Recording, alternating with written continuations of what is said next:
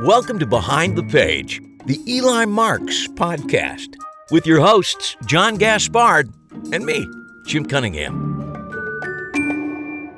Hey there, Jim. Hi, John. How are you? I'm good. Welcome to episode 204. 204. This is a second book, which is what accounts for the two. Yeah. The fourth chapter. Yep. Am I right? You're absolutely right. You've got it. By Jove, he's got it. We are moving full speed ahead into the bullet catch, which is really interesting. It's one of your favorites, right? It is. It is one of my favorites. Just because it has two mysteries in it. It is as I've said, if you've read The Long Goodbye, you know where a lot of the references come in the bullet catch. A couple episodes back, speaking of the bullet catch, we had Mr. Steve Cohen on, and he talked about his experience performing the bullet catch. And he still has the scars to prove it. It is a dangerous trick. Yeah. But, it's not the only example of magicians getting killed or injured. I learned that doing research that there's a bunch of dangerous tricks out there in magic. Well, that's absolutely right. And this week we are joined by Joshua Jay. He's an amazing magician in his own right, but he does a lecture about something he's fascinated with, and how can you not be, called Tragic Magic, which I think, let me just aside, what a brilliant... Yes, I know. Good, lucky him. He stumbled into that. It's very funny. But it's how magicians have sort of made a miscalculation here or didn't pay enough attention there, and they paid dearly for it, sometimes with their very lives. He's got some great stories to tell us, but there's more, isn't there, John? There is. This is a double stuffed episode, which we've only had a couple of these so far. But in chapter 4 of the bullet catch, as people will hear in a few moments, Eli performs a trick which he later calls the ambitious dog, which is basically just his take on the classic card trick, the ambitious card, which the first book was sort of based on, and was at the time the only card trick I knew. And I did my own variation on it called the ambitious dog. And a few years after writing that chapter, I learned that magician and friend of the show, David Regal, had beaten Eli to it by a number of years with his own trick called the puppy trick. And I felt terrible about it when I heard about it. And Eli felt just as bad, and his regret shows up in later books. Yes, so anyway, today, after you hear chapter 4, you hear Eli do that trick, we'll have a short conversation with David Regal about the ambitious card in general and how the puppy trick came about. Yeah. But first, let's not jump to that. Let's talk about Tragic Magic with Joshua Jay. Joshua is really super well known within the magic community. He's been a professional magician since, probably in his teens. He's written several books on magic for magicians and for lay people alike. And along with Andy Gladwin, he runs Vanishing Ink, which is one of the, I guess, premier retailers of magic tricks and books on what they call the internet. Yes. They also run a couple conventions, including the long-running Magi Fest in Ohio that I've been to a couple times and will go to again, and will someday get Jim Cunningham to go to. I really want to go. It is just a terrific magic convention. I love Ohio, and I love Magi Fest. And they also do a thing called the Sessions in London, which is a bit more exclusive. So they're deep into how to do a good convention. He's one of those guys in magic that we could have just picked a topic and he could have easily answered our questions on it, because he's got such a wide understanding and length and breadth of the topic of magic that really it wouldn't matter what we wanted to talk to him about. He could have talked to us about it. Absolutely. But since he coined the term tragic magic, or at least we believe he did, he's a terrific guest for this portion of our book.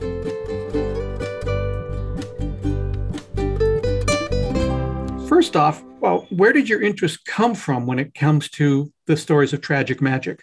It was sort of always there, because we all have this morbid curiosity, which of course I realized was a great asset because people are really interested when I do these talks on tragic magic. But I sort of asked myself, magicians are constantly faking their own dangerous demises. Did it ever happen that people actually died? And were there tricks that went wrong? And magic makes such a big deal out of false danger that I wondered to myself, where's the real danger in all of this? And that's sort of where it all started. And I just pursued it and kept going with the research. Can we talk, Joshua, about the bullet catch? Can you, for those people that have no clue what it is, can you give us sort of its history and maybe its deadly, spooky history? Yeah, sure. The bullet catch is often called magic's most deadly trick. A lot of people say 12 have died doing it. I mean, some of that research is sort of dubious. And in fact, there may be many more than 12 have died. It's just sort of unclear as you go back before the 18th century. The basic effect is that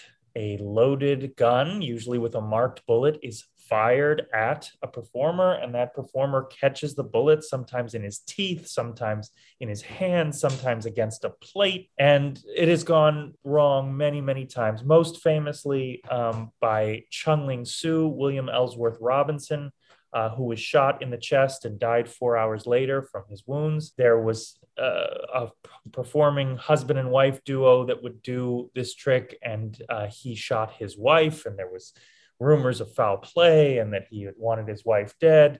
There have been times that in the case of Dr. Epstein, a performer in Europe, where a ramrod tube was fired out and he was actually splintered by a wooden dowel that shot him in the chest, and he was proclaimed dead. But in my research, it turned out that he showed up alive down the road in a different country some months later, and it appears he may have faked his own death to get out of paying debts. It really runs the gamut, these sorts of stories, and I find them all fascinating in different ways, I suppose. Why do you think magicians are drawn to this trick? Well, I think that this idea of false danger is sort of something that I know that you know, that I know that you know, that we're doing, right? When the magician is on stage telling the audience how he could die if he doesn't escape, we know this is theatrics. We know he's going to survive, just like we know James Bond is going to walk away from the action scene. What's interesting is when there are real deaths and real danger, all of a sudden it takes on new meaning. And all of a sudden there is authenticity to this.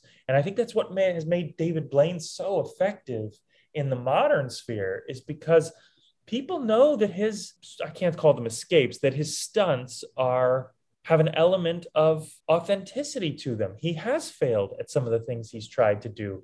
Things have gone wrong. He has put his life on the line. And that really taps into something that audiences want to see, which is they want to see performers risk death. And it's really, when you actually think about it, I often play the alien game where it's like, okay, let's describe what the performance of magic is to an alien who's never been to Earth before. Like, okay, we're not doing these things, but we're pretending we can do these things. And they're these amazing things, but they're just for entertainment.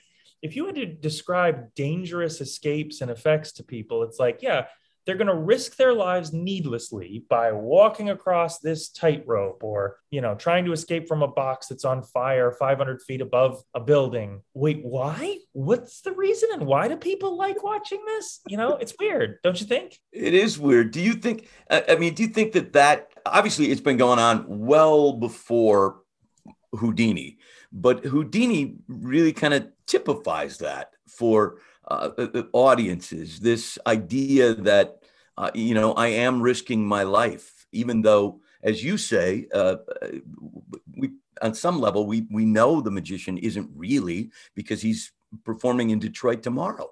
So, right. But the reality of that may have been a little blurred for audiences in Houdini's generation. And David Blaine certainly is sort of the modern proponent of that sort of entertainment. Do you think Houdini sort of, jammed that up in us? I think Houdini certainly gets a lion's share of the credit for for starting us off there. I mean, he sort of created his own lane as an escape artist. And that's what's important to recognize. Some magicians know this, but the truth is Houdini in his own time was not really seen as a magician as much as he was seen as an escape artist. He was one of a kind, the first of his kind and one of a kind. And that was really important because he became the best de facto because he was the only. And then, of course, there were copycats. But yeah, it is a weird trend, and it's weird to understand why we like it. And I think where it comes from is this desire, this theatrical desire to raise stakes. In magic, we're taught, and it's a very good rule generally, we're taught to make people care. How do you make people care about a card trick? Well, maybe it's a card trick race against time. Maybe it's a card trick in which if you don't successfully find the chosen card, you give the audience $100. There are different ways to raise the stakes, but the most visceral way is through danger, is to actually say, look, many of these tricks, if they don't work, no big deal. I just don't get any applause. If it doesn't work when I'm swallowing and regurgitating 20 sewing needles, what happens is I go to the hospital. I might die. And that's where, this gets weird. So the bullet catch is probably the best known of the tragic magic, but give us a couple examples that you've curated as you've been studying this. Sure. Well, so it's weird to use terms like one of my favorites because these people die, and it's never easy to say that's a favorite death. But a really interesting one is Balabrega. Balabrega was a magician who first came from Sweden, and he performed as the Swedish boy wonder when he was a kid. And he ultimately turned into a really great touring magician. And for any of your listeners, you should Google Balabrega. You'll come up with, there's just one really famous image. I have this image on a magic lithograph. It's very beautiful. He's a mustached fellow, and it's just one of the most iconic posters of all time. But the very short story about Balabrega is he was performing a trick called the Moth and the Flame, which was a very popular illusion that a few different illusionists of that time performed. This is in the, I believe, a little after the turn of the century, 19-teens, 20s, I believe. And he was performing the Santa Rosa Theater in Brazil. And in this illusion, what happens is he's got a big flame it's like a candle prop about 4 feet tall. And it looks like a little candle, but it's obviously like supersized. And he has dancers, 6 dancers dressed in beautiful lace costumes. And one by one, they do a little dance and they jump into the flame and they disappear one by one as they jump into the flame. It's a beautiful pyrotechnic illusion. But of course, at this early time, he needed to travel with a flammable source to put into the flame. And before, you had compressed air tanks and lighter fluid, you had acetylene gas bags. And these were basically canvas bags that you could fill with a highly flammable substance and load into this prop. And that's what would give you your flame. So the story is a very short one. He was loading the prop during rehearsal on the stage at the Santa Rosa Theater in Brazil. And he was loading this prop from a canvas acetylene gas bag. And next to him was Lou Bartlett, his assistant, and about 12 feet away was the theater manager. And he was smoking a cigarette. What? And a bit of spark from the cigarette touched the acetylene gas bag and literally blew Balabrega to bits. It also killed Lou Bartlett next to him. And 12 feet away, the theater manager was very severely injured. And Balabrega was 42 years old. Wow. So, that's a pretty shocking story, right? And what I like about that story is that when you think about great deaths, you're expecting me to tell some story about somebody falling off a ledge or falling to their death or dying in a box on fire. But a lot of times the preparation of an illusion or the setup of a magic trick is more dangerous than the trick itself. And I think that shows us that. Can I just ask a question? Have you ever been tempted to or wanted to perform either the bullet catch or some other illusion to put yourself in real danger, not theatrical danger, but real danger? Yeah, it's a very good question. I mean, the general answer is no. I think the more I learn and research, I spent about 5 years researching various tragic magic angles. And where I come out on that is that I recognize that I think it's a human flaw in all of us. It's the same impulse that has us watching trashy reality television of people with fractured lives and bad things happening, and we delight in their misery and so on. I think it comes from that sort of place, and I just don't want my work to reflect that. But to answer your question specifically, we filmed a TV pilot at one point. Sadly, it never aired, with the bullet catch. And it was one of the scariest things I ever did in my life. I did it in LA, at a theater in LA, a one-time performance only thing. We had policemen there to mark the bullets and fire. And it was, I was chained to a post and catching it in my teeth. And it's super nerve-wracking, even when you're doing what all these other performers did, which is take precautions so that it doesn't actually have to be dangerous, but there's always that risk. And so much of the time, particularly with the bullet catch, what's scary is that you don't have all the control. I do needle swallowing, which, if you do it properly, is a very safe trick to perform, but it's all on you, right? And I mean, I just talked to a performer not even 2 months ago who had to go to the emergency room because he violated the one thing you can't do when you do the needle swallowing trick. And I was like, why on earth would you do blank? And I don't want to say what it is because there is a secret to this illusion. But he just was sort of like, I don't know. I was psyched out. I was sitting there saying to myself, don't do this, don't do this, don't do this. And then he did that. It's like the one thing you don't want to do, but he did this. And so I do needle swallowing, and that's an amount of danger that I'm willing to accept. And you take precautions and you follow safety guidelines, and you're going to be okay. But with the bullet catch, you do have somebody pointing a loaded gun at you, and it's just tough. Yes, it is. Is there anything else, any other stories that you've came across during those 5 years of research that strike you as being sort of emblematic of what's wrong when magicians head down that path? Oh, yeah, there's so many. I mean, there are sort of funny ones in which you can gently poke fun at somebody. There are really tragic ones. I'll tell you one that would be great for your readers. And this one's actually, or your listeners, this one's kind of too dark to even cover in the talk that I give. So let me give you 2 recommendations. If you go on YouTube and you search Joshua J. Tragic Magic, you can watch me performing my talk for a San Francisco audience, in which I highlight probably 8 or 10 of my favorites. And each of the stories are 15 or 20 minutes, so probably not great for this podcast.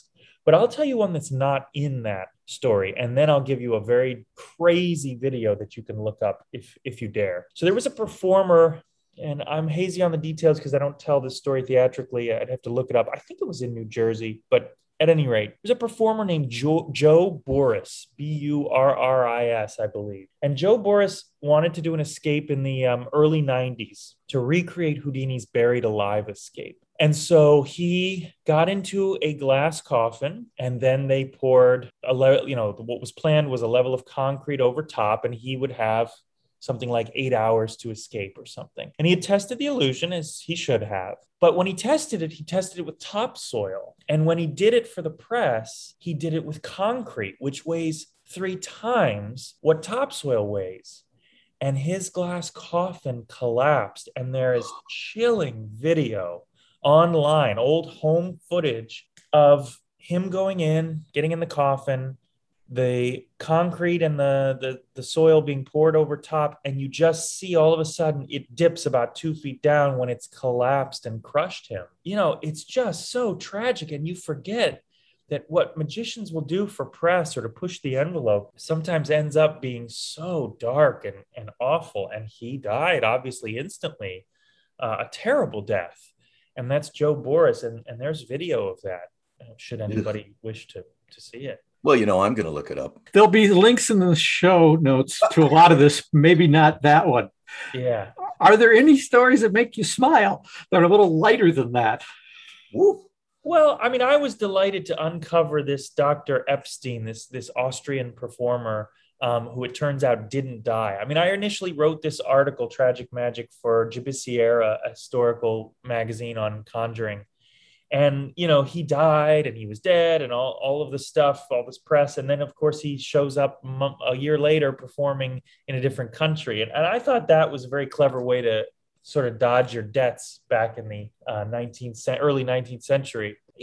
I don't have any stories that make me smile because, I just was at the history conference and a great magic scholar gave a talk on essentially tragic magic and covered a lot of the subjects I've covered in my writings and talks.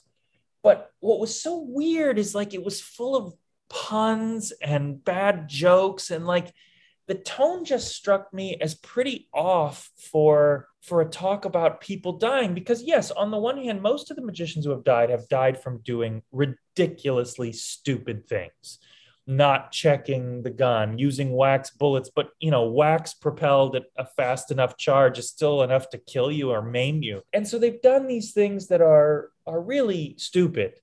But it seems odd to make fun of somebody who died in the act of magic, even if it was their own human error. So I try to treat the subject with a little bit of gentleness, thinking to myself, it was still somebody's son or daughter. It was still somebody who lost somebody important. And it's hard, to give a talk on something that dark. When I do this talk, in between all of the people that I cover, I show cat pictures and kitten pictures as like the little running joke of like, see, it can be cute and cuddly too. And it's funny without poking fun at the people who gave their life to magic. And we will be posting some kitten pictures in the show notes as well. Just do, John. That'd be great. I'm sure listeners will appreciate it. Penn and Teller famously performed the bullet catch, and Penn has been really outspoken in his view that it's morally or ethically wrong to perform any trick which could potentially harm the magician or the participant. In fact, I think he's even going so far as to sort of decry some of the stuff that David Blaine has done. Where do you stand on that as a moral or ethical question when it comes to actual danger in magic? It's a good question. It's one that I would love to hear Penn talk to me about it in person, because I'm sure he's always giving well-considered opinions and it's nuanced. I mean, it's easy to agree if you're going to put the audience or a staff or anybody in danger. I was an expert witness in a pretty high-profile trial. I cannot talk about the specifics of the settlement because that was the terms I agreed to. But what I can talk about is there was a botched escape that resulted in somebody on the team being seriously injured in a big escape number. And it was utterly preventable. And I spoke about that and to the court about that and explained that with better rehearsal and better planning and a better method, frankly, this person wouldn't have endured these kinds of injuries. There's no excuse for putting your staff or your team at risk. Now, in terms of decrying David Blaine for pushing his body and his work to the limit, I guess that if we're going to say that, are we also going to say you can't skydive anymore and that people shouldn't be allowed to do jumps off cliffs if they're trained divers? I mean, if he wants to push himself for his craft, for his art, and he's not putting anybody else at risk, is that ethically wrong? I'm not sure. What do you guys think? It is such a sticky wicket because I understand the idea that people ought to be able to do whatever it is they want to do as long as they're not going to harm anybody but themselves. But so where does it stop? I understand. I don't want David Blaine to stop. John, you and I went and saw him when he came here, and I enjoyed every second of that show. In fact, my only criticism of the show was I wish it could have been a little longer. So do I understand it? Sure, I understand it. And I don't want to in any way, shape, or form limit people and say, you can't do this, you can't do that. But I think where we're concerned in Sunday Night Magic, we do have a responsibility to our audience to say, this is what we have chosen to present. And if you want to do something that is outside that parameter, you can't perform. We just can't let you do that. We're not going to let you do that. That makes total sense. And I mean, you bring up a good point. And as I run 2 conventions with Andy Gladwin, we also have some parameters that if we think somebody's going to harm themselves because we have personal risk involved, I sort of mean that, like, David Blaine did that thrilling, I thought the best one in years, where he was suspended by balloons and did the jump. And there's certainly an element of risk to that, but the risk is entirely David's, and David takes it on. And whether David's prepared or not to everybody's satisfaction, that's David's prerogative to take that risk. You're not going to sue you, John, or you, Jim, if his escape goes wrong because you're not producing that show. I sort of, without knowing what Penn said, I guess as I think through this, I think David does have a right to do an escape that he feels he can succeed at and do in that section. But of course, if David came to you and said, I want to do it on Sunday Night Magic, you guys as the producers have the right to go, I don't think so. Yeah. Exactly. You're in sort of an interesting, unique position because not only are you a working magician, but you also run a company that markets and sells magic products and books, you and Andy together. Have you ever run into an issue where you looked at something you were thinking of selling and went, we can't, no, that's too dangerous? All the time. Yeah. We just had a really, really tough one. It was a great trick, just a really great trick that came across our desk. And it causes like initials or something to be branded into like a receipt or a dollar bill. And you can hold up a piece of paper and basically it like fades into view and it looks so great. And I know we'd make a lot of money doing it, but the method involves, basically palming in your hand an object that heats up a piece of wire and brands it. And, a lot of the team was like, we got to do it. We got to do it. We'll include warnings. And I'm like, we cannot risk all we've built up and done by giving people literally an object that can brand their fingers. So yeah, we walked away, but this happens all the time. And we don't carry a lot of things that we think are unsafe or haven't been thought through. So what advice would you give to a magician out there listening who's thinking about doing something that might be a little bit on the dangerous side? What would you tell them? Frankly, I would tell them don't. I mean, as the person who's perhaps done as much research as anybody else on this arcane topic of magic that is dangerous, I can tell you that none of the people who failed thought, yeah, I'll probably risk my life. They all thought they had it under control. They all thought that it couldn't go wrong. And I would look at more nuanced and better ways to raise the stakes. I started off by saying that I think that this impulse for danger comes from raising stakes, from trying to increase the drama. It is the easiest, most crass way to raise the stakes, but it's not the only way. You can tell a really amazing, true personal story. You can position the audience to think one way and then surprise them by having it turned around and be totally different. There are other ways to raise the drama than danger. And I think it's a very good exercise to learn how to develop those theatrical muscles rather than danger. That sentiment that there are other theatrical muscles that you could use rather than that was absolutely echoed a couple episodes by Steve Cohen, who said, just pick something else. Just pick something else. You don't have to pick that. And the stories that he mentioned are just sad. The things that have happened to people. That idea of picking something else or of finding a different way to raise the stakes, it was my takeaway from this, that there should be a way to engage an audience without risking your very life, which, I would never do. I don't think I would do. I don't think I've ever been tempted to risk my life for an audience's enjoyment. But that idea that there are different ways to simply get an audience's engagement in what you're doing, whether it's a card trick or whatever, that's a great takeaway from that interview. Yeah, that's he's a smart guy and he's very good at articulating that. For those of you who are squeamish, I've got a link in the show notes that you don't want to click on. It's news reports of the Joe Boris tragedy that he talked about, in which he tried to recreate Houdini's buried alive escape. So I wouldn't look at that. Even Houdini never performed that after he attempted it once. He was like, "That's a mistake." Yeah, that's a good one. That's not for me. That's going off. Let's just check that off the list. This is not my locker.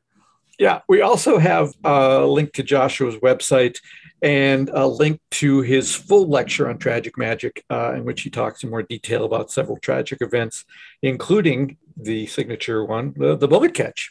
Speaking of the bullet catch, John, isn't it about time we let people hear a chapter of the book? I really think they should. Last episode, we had chapter 3, in which the Minneapolis Mystics talked about Terry Alexander, the magician who has died performing the bullet catch. Eli shows them a video of Terry and the fatal bullet catch, and they talk about it using much of the same point of view as Joshua expressed, that it's just a trick you shouldn't bother doing. And with that in mind, we now move right into chapter 4.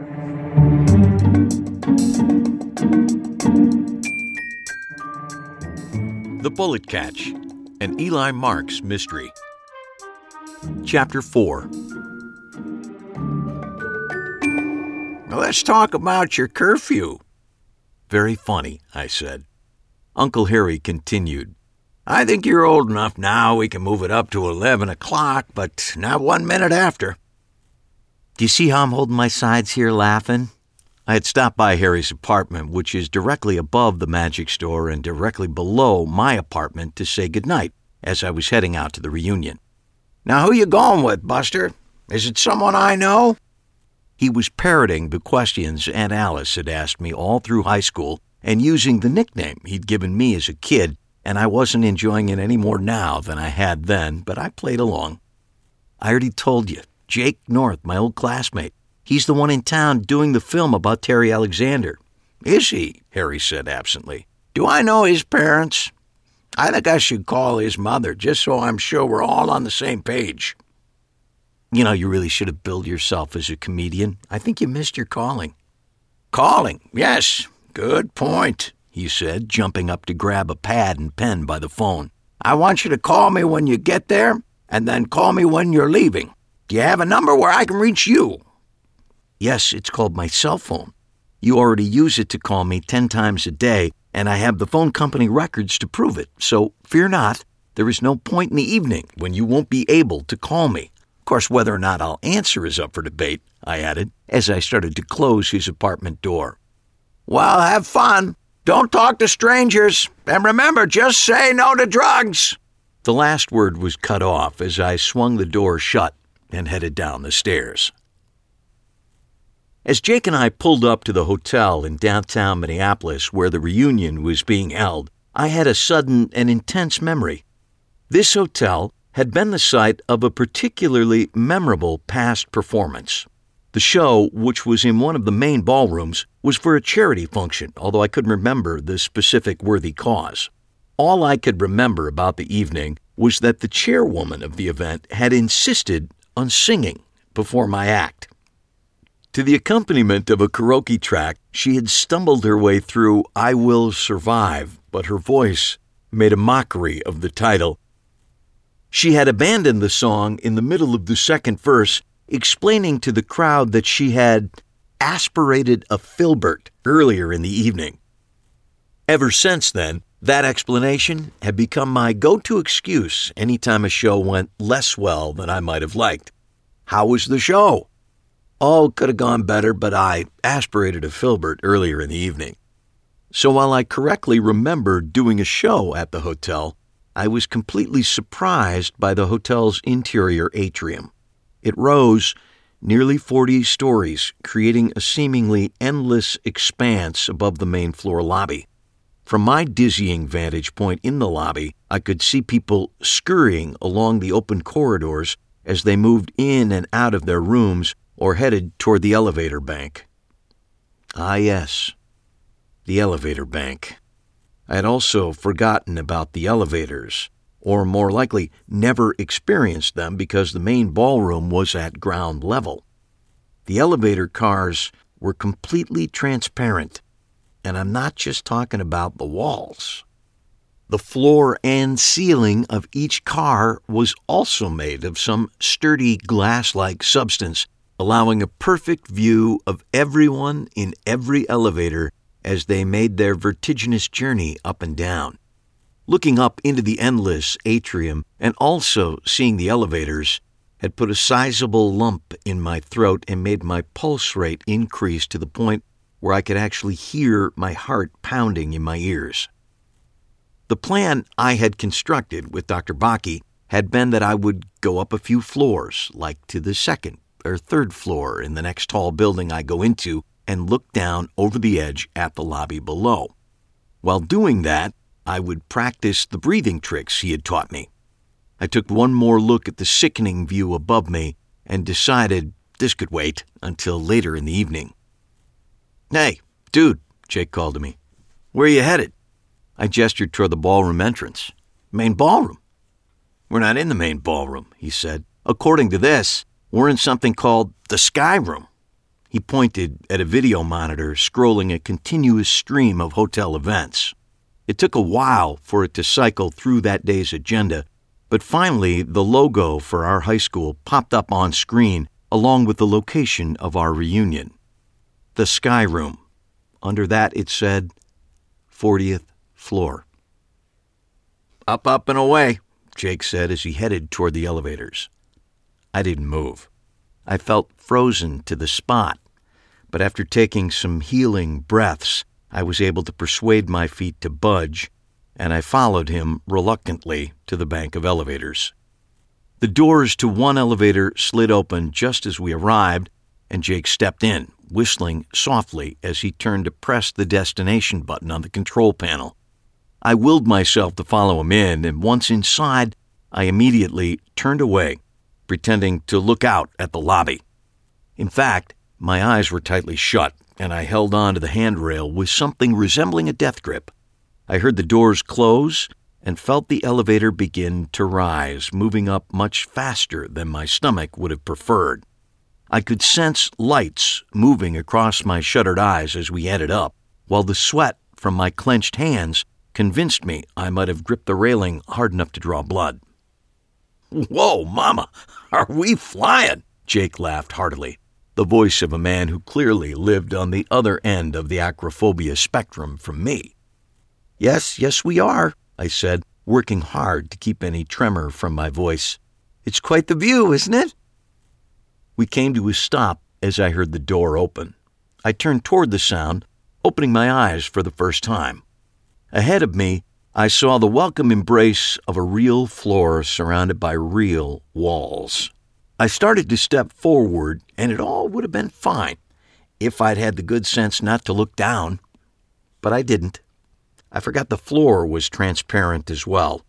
My gaze fell to my feet and then to the 40 floors of elevator shaft beneath me and the lobby far below. I froze, my stomach racing up to my mouth, my vision clouding, and my head beginning to spin. I couldn't move, literally couldn't move. The door began to slide shut, but Jake, already out of the elevator car, stuck his hand through the rapidly closing space, grabbed my arm, and pulled me to safety. "Ground control to Major Tom," he laughed. "We have arrived. Our destiny lies before us." Perhaps his destiny lay before him, but it was all I could do to stumble forward and place a hand on the comforting solidity of the wall in front of me. I regained my balance, making sure I didn't turn toward the railing. Jake gestured to a directional sign with our school logo on it and moved jauntily down the corridor, following the route indicated. "We're down here," he called over his shoulder as he moved confidently along the hallway.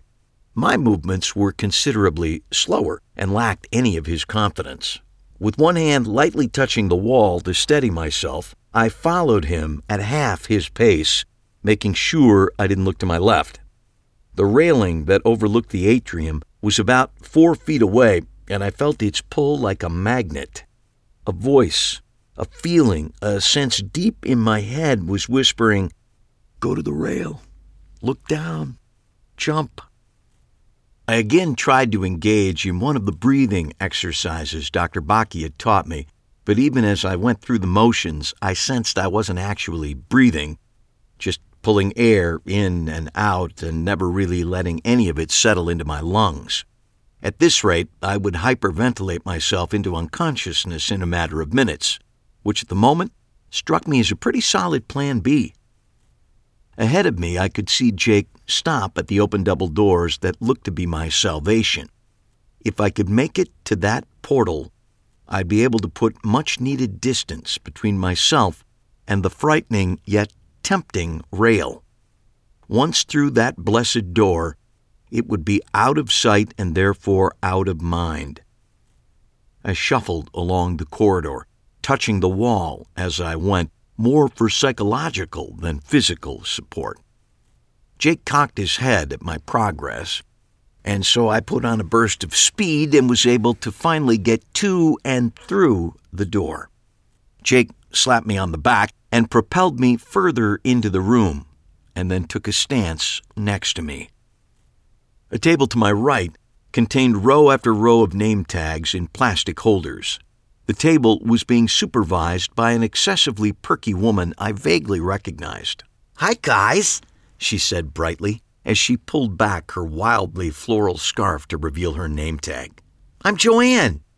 I was Joanne Murray, then was Joanne Murray Hill for a hellacious 4 years, and now I'm back to good old Joanne Murray. Single and loving it. You're with the reunion, right? We agreed we were, and she looked at us and then at the badges and then did a double take looking back at Jake. You're not going to need this, she said with a flirtatious smile as she pulled his badge from the table. Everybody knows you. Then she turned to me. And you are? I paused, momentarily forgetting my name. Eli, I finally stuttered. Eli Marks. Eli Marks. Oh, yes, you're here somewhere. She scanned the row of badges until she came to mine. There you go, she said, handing it to me. And then we just need to do this. She deftly took my right hand while at the same time picking up a rubber stamp off the table. She daubed it on an ink pad and, with a practiced move, applied it to the back of my hand, leaving me with an oddly shaped black smudge. That's so we can tell you from the freeloaders in the hotel who try to sneak in and graze from our buffet, she said, gesturing for Jake to submit to the same procedure. He put his hand in hers, and she took her own sweet time applying the mark, even finding a moment at the conclusion of the process to stare into his eyes. You're all set, she finally said, breathlessly. Thanks, Joanne, Jake said with his $1 million smile, and she blushed and turned away. Left to my own devices, I began the slow process of pinning my name tag to my coat while Jake softly whistled as he assessed the room. I started to step forward, but he gently stopped me with a hand to my chest. Wait, he said quietly. They will come to us. He was right, and they did, although it quickly became apparent that they were actually coming to the singular him and not to the plural us. While I was the grateful recipient of a handful of half-hearted nods, the majority of the people made a beeline toward Jake. As the crowd became larger, I felt myself disappearing, like the guy in the movie The Incredible Shrinking Man, who eventually got so small he vanished entirely. To forestall that eventuality, I wandered away from the crowd. A food buffet took up the center of the room, while cash bars were positioned in 2 of the room's 4 corners. One of the bars was right next to an open set of double doors, which led to the exterior observation deck, visible through a large picture window to the left of the door.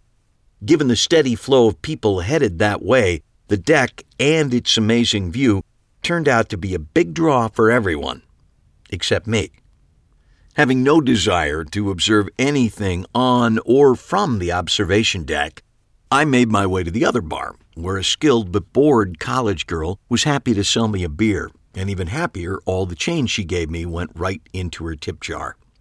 Having spent years working for tips in restaurants, I over-tip from habit, and it took me a second to realize the voice saying, "Hey, thanks," was hers. "No problem," I said, taking a quick swig of beer. My mouth had been desert dry since the elevator ride from hell. "How's the crowd tonight?" "About typical for a 15-year reunion, I guess. The guys are all losing their hair and denying it, and the women have finally figured out how to apply makeup, but still can't handle walking in heels," she said with a deadpan I liked immediately. "You do a lot of these?" I asked. "More than I'd like." "What keeps bringing you back?" She nodded toward the tip jar. "And, of course," she added with a smile, "the sparkling conversation." "You get a lot of sparkling conversation?" "Do kangaroos get hiccups?" She grabbed a small rag and began cleaning the top of her portable bar. "You want to know the secret to reunions?" "Lay it on me," I said. "The secret to a reunion is this. Forget it's a reunion. Everyone approaches it like they're still in high school, and when you do it that way, all the old patterns and responses come flooding back. But," she continued, leaning toward me across the bar, "the truth is, if you met any one of these people for the first time today, you wouldn't give them a second thought. They have no power over you whatsoever. So why are you giving them power just because their locker was across from yours 20 years ago?" 15 years, I corrected, but I see your point. "The fact is, The counter has reset to 0, she said in a dramatic whisper. The past has no power. Today's a new day, and history can go screw itself. Well put. Now get out of here and knock 'em dead, Tiger. Eli Marks, man of the hour. I looked up from my lonely spot at one of the many empty tables to see Roger Edison, looking younger than his years and smiling ear to ear. Roger, I said, dropping a limpy carrot and wiping my hand on the tablecloth before extending it to him. He returned my gesture with a fist bump, the conclusion of which included the sound effect of an explosion, courtesy of his lips. What are you doing sitting over here all by yourself and not sucking up to our resident TV star? He gestured toward the crowd that still surrounded Jake. I rode in with him, I said, so I've already had my fill of wonderfulness. How's it going? Roger sat down and leaned back in his chair, looking out across the room. Typically pathetic. These people have no small talk in them, he said. Most of them are good for 2 minutes tops, and then they start checking their phones for emails. What has happened to us as a nation in our ability to chat? Well, you still have the skill, I offered. That I do, but I chat for a living, he said. Still selling insurance? It sells itself. I'm just the midwife. He stole a chip off my plate, flew it over the dollop of dip, and then thought better of it. Speaking of which, did you bring a wife tonight? Girlfriend? Or, he added with a smile, a boyfriend? None of the above. I'm currently in the box marked single. Perfect timing. It is? Absolutely. From a strictly actuarial point of view, this is the ideal reunion at which to meet a potential mate. How do you figure? Look at the stats. 15 years from high school graduation, most of these folks have finished an undergraduate degree. Some have a graduate degree. They've moved 4.5 times, and they're on their third full-time job since college. Those who have married are getting tired of it and are ready for a change, and those who are single are getting bored with that lifestyle and are ready to settle down. Now, it's the perfect storm relationship-wise, and you're at the eye of the storm. Embrace it. I don't know, I said. I was just in a relationship. We're on hold or something. I don't know. Ambiguity is central to the human condition. The sooner you realize that, the happier you'll be. He stood up, grabbing one more of my chips as he did. All right, I'm going to keep working the room, he said, putting out his hand for a quick shake. After he'd gone, I opened my hand to find that he'd been kind enough to leave me his business card. Jake was holding court at a table with a ring of people seated and 2 or 3 concentric rings of people standing and watching the action. There was a burst of laughter from the group as I approached. And that's what happens when you cut in front of George Clooney in the express lane at Ralph's, Jake said, obviously providing a kicker to a longer story and inciting another round of laughter from the group. Just as the laughter subsided, Jake reached into his pocket and pulled out a deck of cards. So, who wants to see a card trick? He asked. My experience has been the fastest way to clear the room at a party is to ask, so, who wants to see a card trick? Next to, anyone else here have the flu? It's a surefire method for inducing a mass exit. However, Jake's current celebrity status was enough to keep the audience in place, so he began to go through some standard tricks he had learned for his portrayal of Terry Alexander. His performance surprised me. For someone who's been acting since high school and who currently makes what I can only guess is an envy-inducing salary on a hit TV show, Jake's skills as a performing magician were surprisingly bad. As he had demonstrated in our coffee shop meeting, he had gained the chops to physically make the cards do what he wanted without drawing undue attention to his moves. But his performance in front of an otherwise enthusiastic audience drove home for me one of the axioms Uncle Harry has been spouting for as long as I can remember. It's not about the trick or the effect. It's about the connection the performer makes with his audience. And Jake was not connecting with his audience. In fact, he was headed full speed in the opposite direction. His first trick was a simple ace production, where he made 4 aces appear at the top of an apparently completely shuffled deck. The woman who he chose to help him I first recognized as Roseanne Roosevelt's mother, until I realized it was in fact Roseanne Roosevelt herself. I had fond memories of Roseanne. We had suffered through a particularly grueling algebra class together, but that was nothing compared to what Jake was putting her through now. The charm and poise that was so natural to Jake in real life completely left him in this setting. Admittedly, he wasn't helped by the constant snap-snap of the reunion's photographer, who saw before him a once-in-a-lifetime opportunity. Celebrity alum does a card trick. I'm not sure there was a market for such a series of photos, but that didn't seem to be slowing the photographer one iota. As Jake, ever the trooper, plowed on, I could feel the energy draining from the group even as the trick reached a conclusion that should have been startling, but in his hands was just merely perplexing. Undeterred, he forged ahead, unwisely choosing to attempt triumph, a stunning card trick in the hands of a master like Di Vernon, but a train wreck in lesser hands. And tonight, Jake was definitely steering his train into the side of a cliff, stumbling through the setup and completely missing the nuance and drama of that trick. "Someone's clearly missing that magic spark tonight," a voice whispered in my ear. I nodded in agreement and then turned to see who had taken me into their confidence, and I nearly fell over when I saw who it was.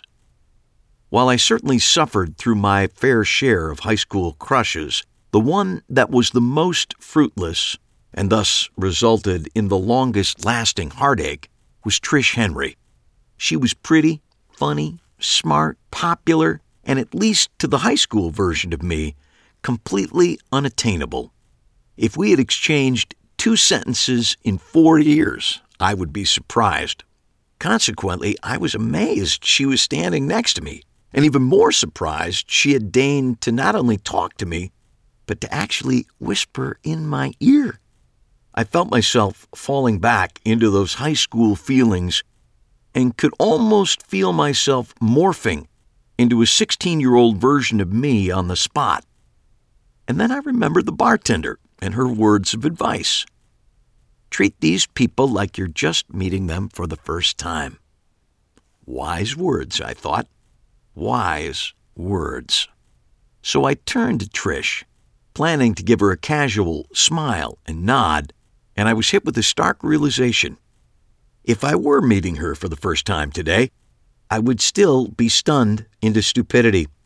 She certainly had aged, like the rest of us, but somehow she had gotten prettier while getting older. Nice trick if you can do it. Everyone has an off night, I finally whispered in return. She smiled warmly, and I turned back to watch poor Jake, who had gotten lost in the middle of the routine and lacked the skills to bluff his way out of it. In desperation, he flipped over the top card. "Is this your card?" he asked with forced good cheer, even though the real stunner in the trick was that all the reversed cards in the deck should have returned to their original positions. His confused participant nodded grimly, and Jake thanked her and looked around feverishly, trying to come up with a closer before his audience wandered off to find some actual entertainment. And then he spotted me. "Okay, now you're in for a treat," he said, suddenly taking on the deportment of a club MC. "Here's the man who taught me everything I know and then some. Put your hands together for the magical stylings of the one, the only, magical Eli Marks." He waved his arms in my direction, and everyone turned more out of curiosity than actual interest. I could see Jake's face noticeably relax as the audience shifted their attention from him to me. I wasn't sure what was expected of me, but then I heard Trish say something I never expected the girl of my dreams to utter. "Eli, do a magic trick for us." Even 15 years later, the crowd instinctively fell in line with her wishes, and I heard enthusiastic utterances as someone stood up and offered me their chair.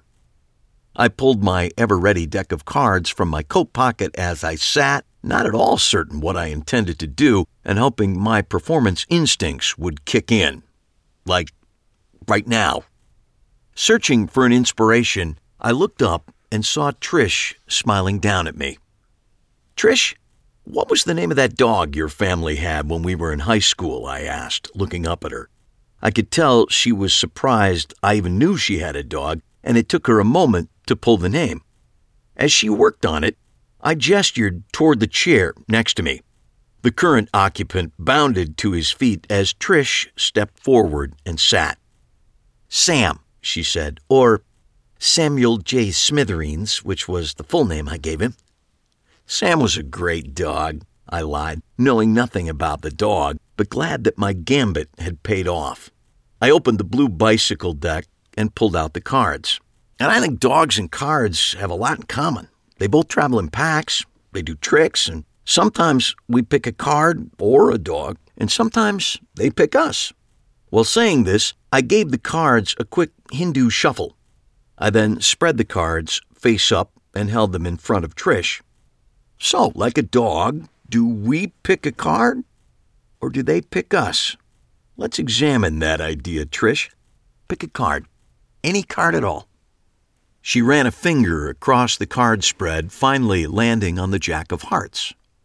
"Is that your pick?" I asked. She nodded and pulled the card from the deck. "That's interesting," I said, squaring the remaining cards, "because out of an entire deck of blue back cards, you picked the only card with a red back."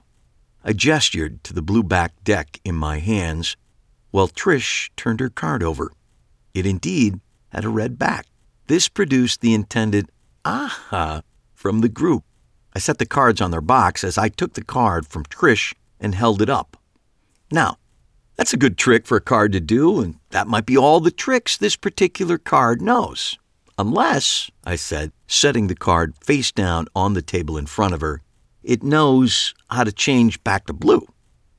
"Cover the card with your hand," I instructed, and Trish did what she was told, the corners of her mouth turning up in a smile of wonder, and tell it to change back.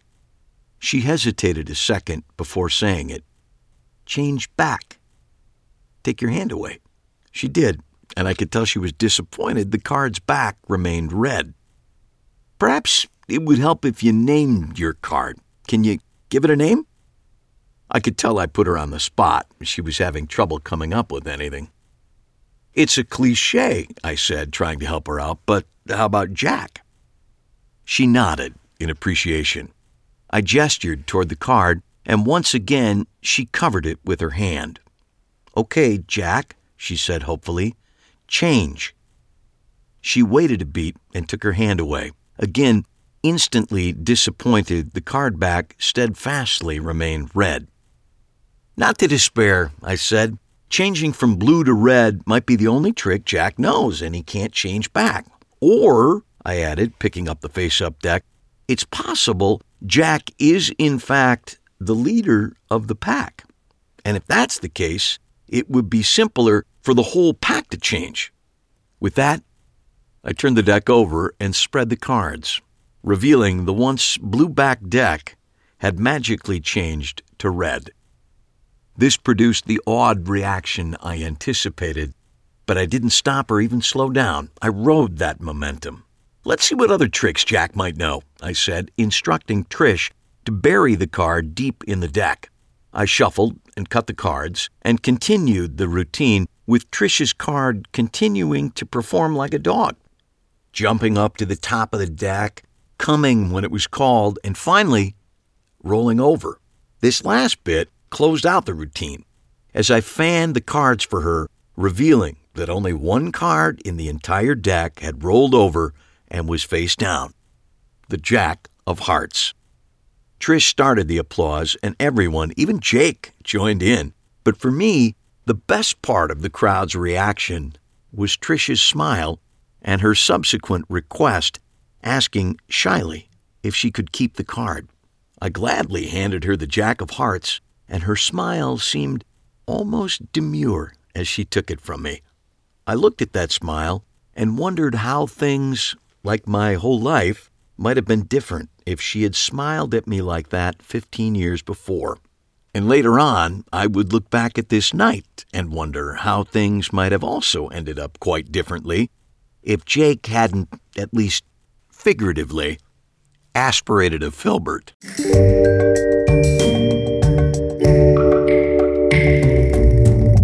So anyway, we got to see Eli perform his ambitious dog routine, connecting for the first time with Trish, who he hasn't seen in a long time. If anyone wants to play a game while reading the book, The Bullet Catch, all the characters' last names are taken from high schools and junior highs in the Minneapolis, St. Paul area. From Trish Henry to Roger Edison to Jake North. Yeah, those all came from junior highs and senior highs. Anyway, as I mentioned earlier, a few years after writing this, I learned that David Regal has a similar trick, which he calls the puppy trick. Now, here's the deal. That I'm sure happens all the time. You didn't intend to, nor did you in any way, shape, or form steal this. It just, you arrived at this in the same way that David Regal arrived at it, and we're going to hear him talk about that and his description of how he got there and the difference it made to this, what is a classic in Magic, the Ambitious Card, is, in his opinion, profound. What is the Ambitious Card routine? The Ambitious Card routine, it's simply a card trick where one thing happens repeatedly. What is the one thing that happens? A playing card that's generally been signed by the spectator is inserted into the middle of the deck, and yet it rises to the very top of the deck. And that is repeated, and you can escalate the sense of impossibility in different ways, but that's the basic idea. And it's a staple of Magic. It's generally in every card magician's repertoire. And my version of it, I put in a wrinkle. And the reason I did that is, well, for one thing, for reasons of ego, I like trying to insert something into a classic effect. So when I do it, it's a little bit different than when someone else does it. And I think that comes from a place of ego, not necessarily a place of beauty. But when I explain this effect to magicians, how I do my version of it, I tell them the secret, the mechanics, the secret mechanics, the sleights, or anything else that's used to make the magic happen. But then I tell them the secret isn't the secret. Because what I did for my version was one thing, a very minor thing, not a terribly imaginative thing. But I said, well, maybe I can make this seem a little different. If instead of having the spectator sign their card, what if they drew a picture of a dog and they called to their puppy? And so that's the only change I made. And why do I like teaching this to magicians? Because magicians are very often performing things exactly the same way as other magicians. And in the books I write, I talk about very simple ways, nuts and bolts approaches we can take to making things a little bit different when we do our magic, which I think is important. We all have our soapboxes. And for me, I get upset with magic because it's so secret-centric. Look, magic has a lot of secrets. We all want the best secret. The best ones for this venue, this arena, this day, this application. What is the best secret we can use? Whether it's a sleight, whether it's a gimmick, whether it's some form of subterfuge we've cobbled together. What is the most elegant way we can, employ a secret? But because we prize secrets so highly, we tend to think we're done once we've obtained the secret. But no, we're not really done. The secret truly is something we do need that allows us to continue. And the comparison I make is a singer. A singer doesn't go to the music store, pay for the sheet music, and say, I'm done. No, you're not done. You have a vital component. You have the notes, the order they go in, the harmonics, the chord progressions. You have all that. And now it allows you to continue. And so in magic, unfortunately, we tend to prize the secret so highly, we might forget every other performing art is something people go to see because they want to appreciate the interpretation. No one says, honey, put on your best dress. We're going to see the singer that's like every other singer. No one says, I can't wait to go to the stadium to see the team that's like every other team. No, we go to these things and are excited by these things to see what these human beings, who are unique human beings, have done with, the subject matter. So in my books, I talk about simple things. In the puppy trick, I did I did one word worth of work. And I love teaching magicians this, that it can be sitting down and writing a script if that's what you do, if that's what you want to do, if that's what you're good at.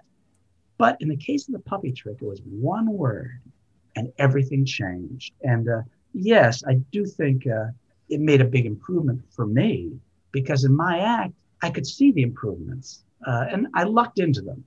In other words, I changed one word. My effort was one word. Let's try puppy. And what did that one word do? And I can't really take credit for it, because I was realizing equity I didn't know that word possessed. What equity did I realize? Well, let's start. At the Magic Castle, I've been there, since the early 90s. And you'd hear people talk in the lobby. And over all those years, thousands of magicians performing the ambitious card, the standard way. Not once did I ever hear someone in the lobby go, did you see him do the trick where the card that was in the middle came to the top? I didn't hear that once. But know what I started to hear? Oh, did you see the puppy trick? Oh, don't tell me about the puppy, because they would call it the puppy trick and they would talk about it. Or you're going in, oh, you're going to see the puppy trick. And because I'm not an idiot, I know, well, that's better than no one talking about it at all, ever. So I went, okay, that's better. And I'm performing this routine. It's a big, fat routine. Takes like, I don't know, I'm going to say 6 minutes or more. I mean, it's a big routine, because first she draws a puppy and she calls to her puppy and the puppy follows her. And then he tries to do it. It doesn't work for him because it's her puppy. He has to draw a puppy. Now it starts working for him. And because he's got the puppy and he's got the puppy. And they put a leash around the deck. And oh my goodness, it just goes on and on. What else happened? Well, it stopped being about the magician. The ambitious card is about the magician. Look what I can do. The card goes in there and I made it come to the top. Look, I can do it again. It came to the top again. I can do that 25 more times. And every time it's about the magician. Well, puppy trick isn't about the magician. It turned out to be about her puppy that listens to her, and his puppy. Oh, her puppy won't listen to him. Oh, you need your own puppy. Now he has a puppy. Now that's extraordinarily different. It's a different experience in front of this audience. And as they know I'm a magician, they didn't forget, but it's suddenly not about me at all. What else changed? Well, I can tell you the size of the stage on which the ambitious card is performed. It's 2.5 inches by 3.5 inches. That's the size of the deck of cards. Look, it came to the top. Boop. Look, it came to the top. Boop. Look, it came to the top again. Boop. What's the size of the stage of the puppy trick? Well, it starts at the back of her head, way over here. It goes over me to the back of his head. And that's the size of the puppy trick. So all these astonishing benefits that happen with one word. So just making one choice, and not a difficult choice, and not even an original choice. After I started doing this puppy trick at the Magic Castle for years, a friend of mine, Tony Picasso, called me down to the library at the Magic Castle.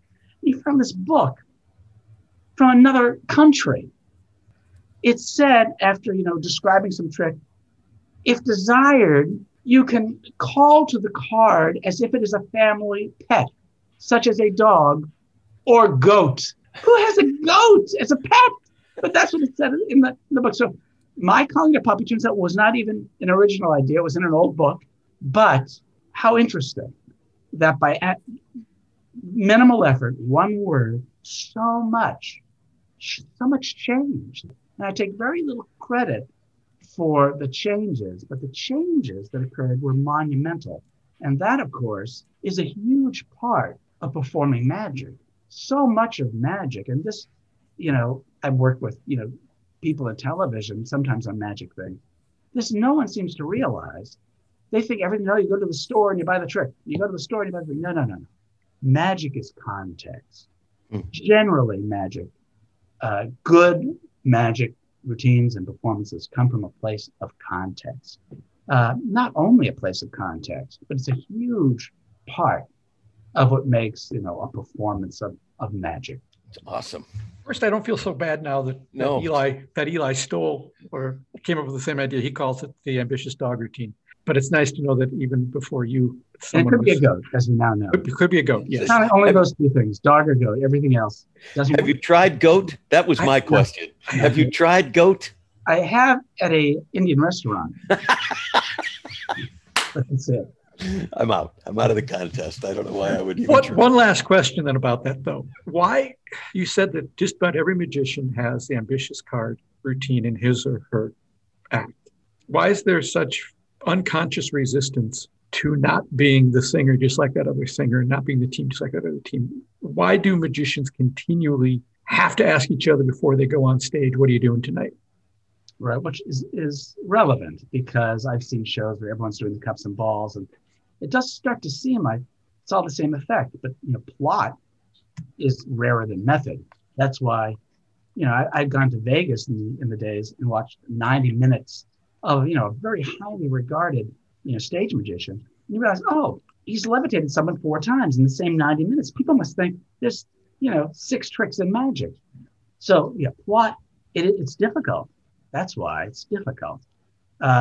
It's easier to just do things exactly the way they've been done before. When I say difficult, I chose the wrong word, but it does take 2 things: the desire to take that next step and the judgment to realize you're doing something that hasn't been personalized by yourself.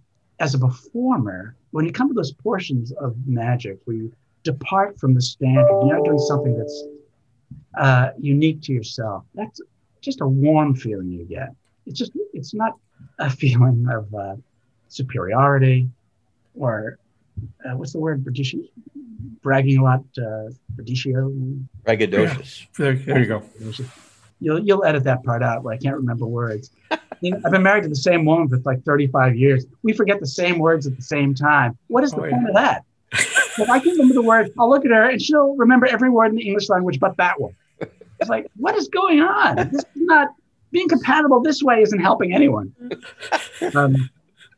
So anyhow, when you get to those moments, not only do you appreciate it as a performer, but I feel very strongly that it's communicated to an audience.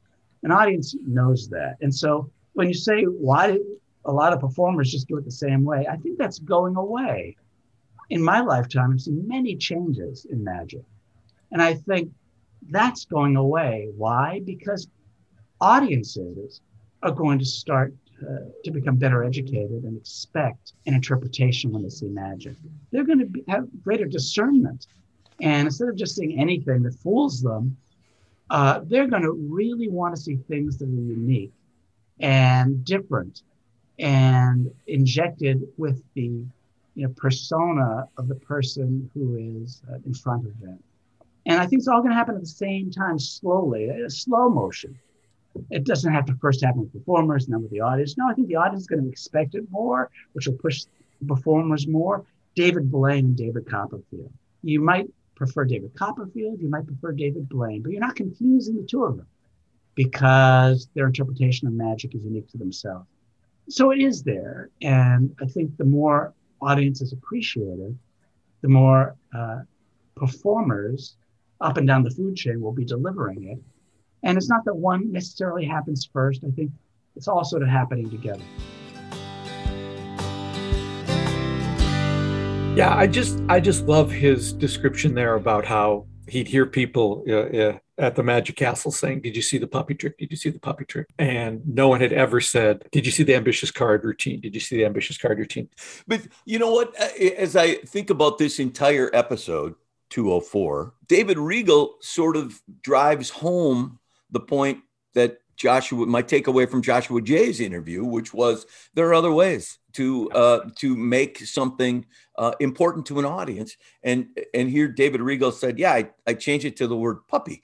And suddenly this trick becomes a thing that people are talking about. And all I did was change the word to puppy. And it is. And just to close the loop for you, great that he found it in a book going way back, so that even he now says, well, I didn't really, other people were, if there was a goat in the family, I would have used a goat. So there's nothing new under the sun. There really is not. And I may just change mine to goat as well, just to to skip back that way. If anyone is interested, and why wouldn't you be, if you go to our show notes or listen to this on YouTube or go to our YouTube channel, we've got a link to an old video of David Regal performing the puppy trick for what I believe was an LNL video on the Ambitious card. And you get to see him, how he does the trick and the interaction he has with the LNL audience. For any magicians out there, we all know the LNL audience. We all have our favorite members of the LNL audience. Someday I think I want to do one of Eli Mark's mysteries where the audience in an LNL-like situation are all being killed off one by one, and they don't realize until late in the game that, oh my God, all these people. We also could do an entire episode of our show. Where are they now? The LNL audience. Where are they now? Anyway, that was a little inside baseball for some of you magicians. Sorry about that. We don't That's need to okay. get that here. Anyway, next episode, we're going to start kicking off a series of interviews, all under what we're calling the very general heading of building a better magician. Since Eli spends much of the book trying to make his friend Jake into a good magician, we thought it would be fun to talk to a bunch of magicians about how you build a better magician. And did we find some great people to chat with about that? Harrison Greenbaum, who I cackled is the only word I can think of throughout the entire interview. So funny, but so insightful. Ryan Kane, really bright, talks about originality and magic and how to get rid of some of those stock lines. We got Kayla Drescher talking about dealing with cultural shifts and how that can have an impact on performance. We've got Tyler Erickson, who is a legend in the magic community as a teacher and a mentor. Yeah, he taught me. I've used him on a couple of different projects for shows that I was going to do something. I needed just some expert advice. He's terrific. And plus plenty of other surprises. But our next episode is with a good friend of ours. Who is it? It's David Parr. Oh, David Parr. That's great. He's a longtime friend of mine.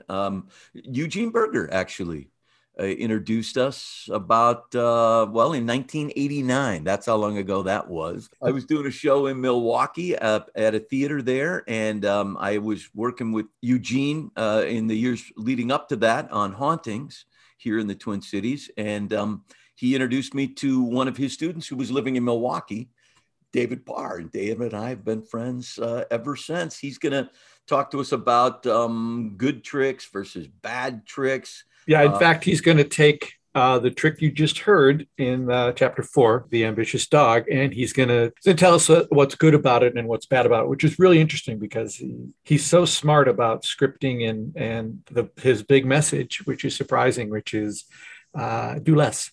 Magicians, do less. Do less, yeah. Fascinating.